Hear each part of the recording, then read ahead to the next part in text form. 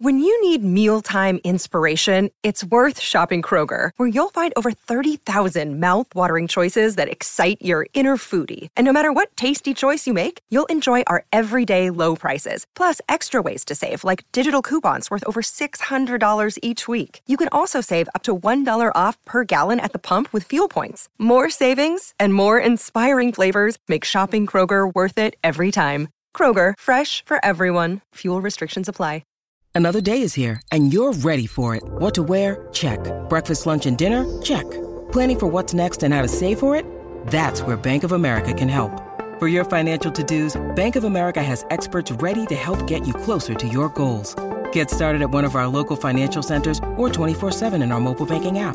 Find a location near you at bankofamerica.com/talktous. What would you like the power to do? Mobile banking requires downloading the app and is only available for select devices. Message and data rates may apply. Bank of America N.A., member FDIC.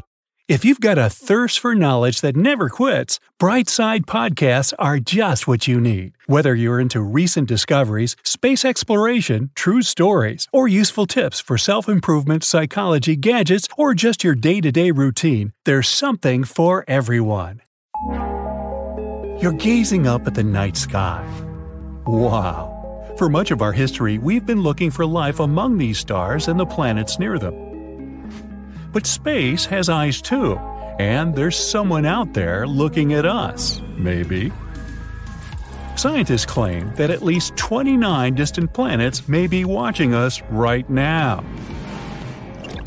So comb your hair and smile. We've so far identified at least 1,715 neighboring star systems in the Milky Way that can detect our planet with conventional telescopes.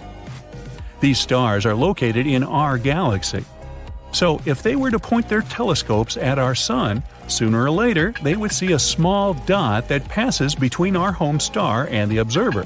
This is called a transit. It's a method of detecting planets in astronomy. For example, you can observe transit phenomenon right at home with a telescope. You have to point it at the sun and wait. Then you'll see Mercury. That's the closest planet to the sun, and now you see it as a small dot.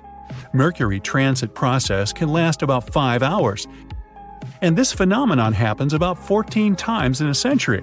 You'll be able to observe the next transit on November 13th, 2032.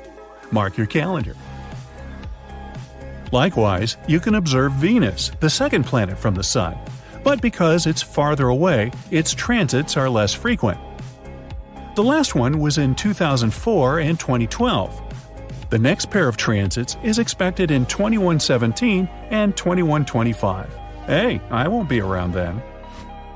So these star systems have the opportunity to observe our planet.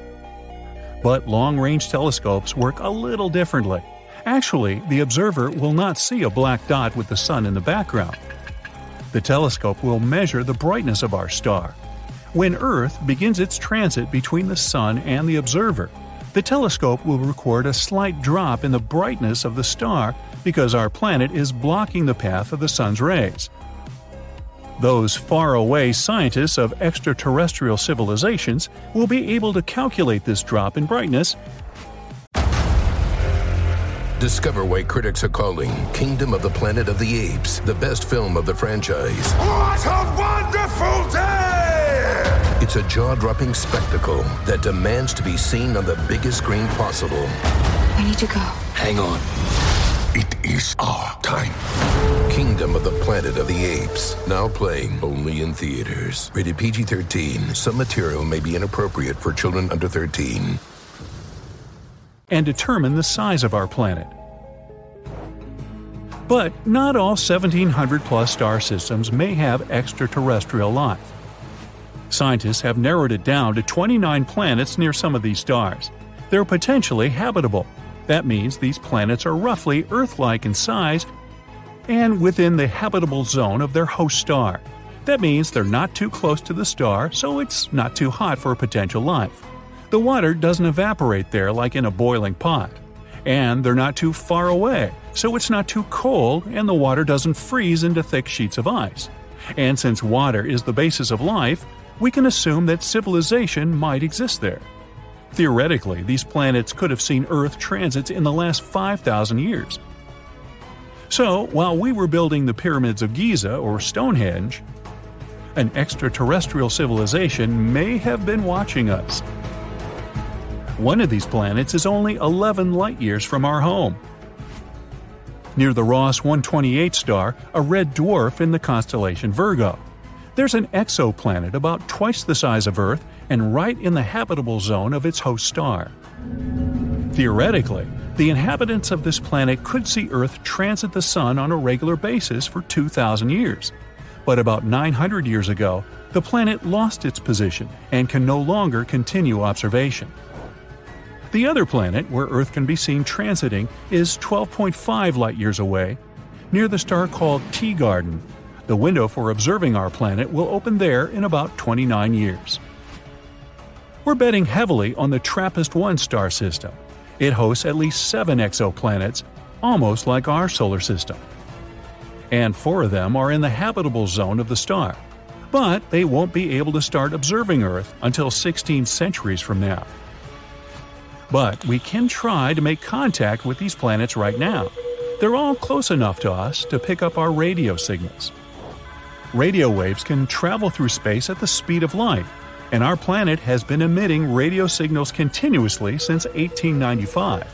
So we're like noisy neighbors in the radio spectrum. If there's a planet somewhere with an intelligent civilization within 125 light-years of us, our radio noise would have already reached them. The only problem is, it would take about the same time to get a response from that civilization. The other problem with radio is that any civilization uses it for a relatively short period. Even now on Earth, we use Bluetooth and fiber optics more than radio, except for maybe traffic reports. And over time, all the radio noise we create will simply disappear. Also, radio communication assumes that an extraterrestrial civilization is advanced enough to use this technology. But who knows? Maybe there are life forms in space that are really different from ours. Our radio signals already could have reached that planet, but its inhabitants simply aren't capable of receiving them. And the moment these life forms build antennas to receive the signal, we'll no longer emit them. But we don't lose hope, and we even send encrypted radio signals into space to communicate with extraterrestrial civilizations. In 1974, we sent the Arecibo message into interstellar space.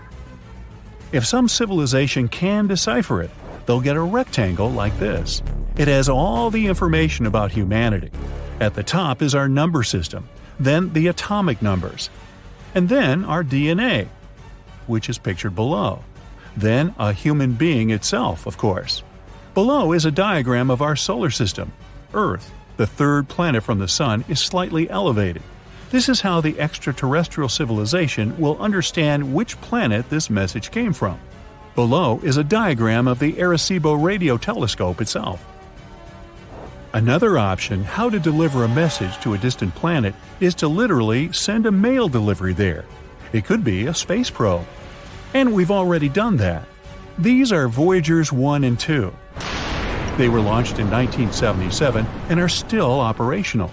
In 2012, Voyager 1 became the first ever human-made object in interstellar space.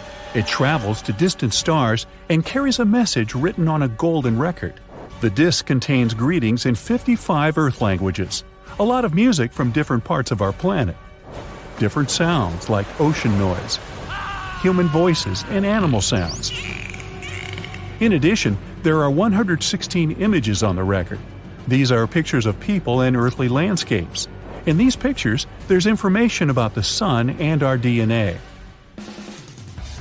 The record case contains instructions and a needle to play the record.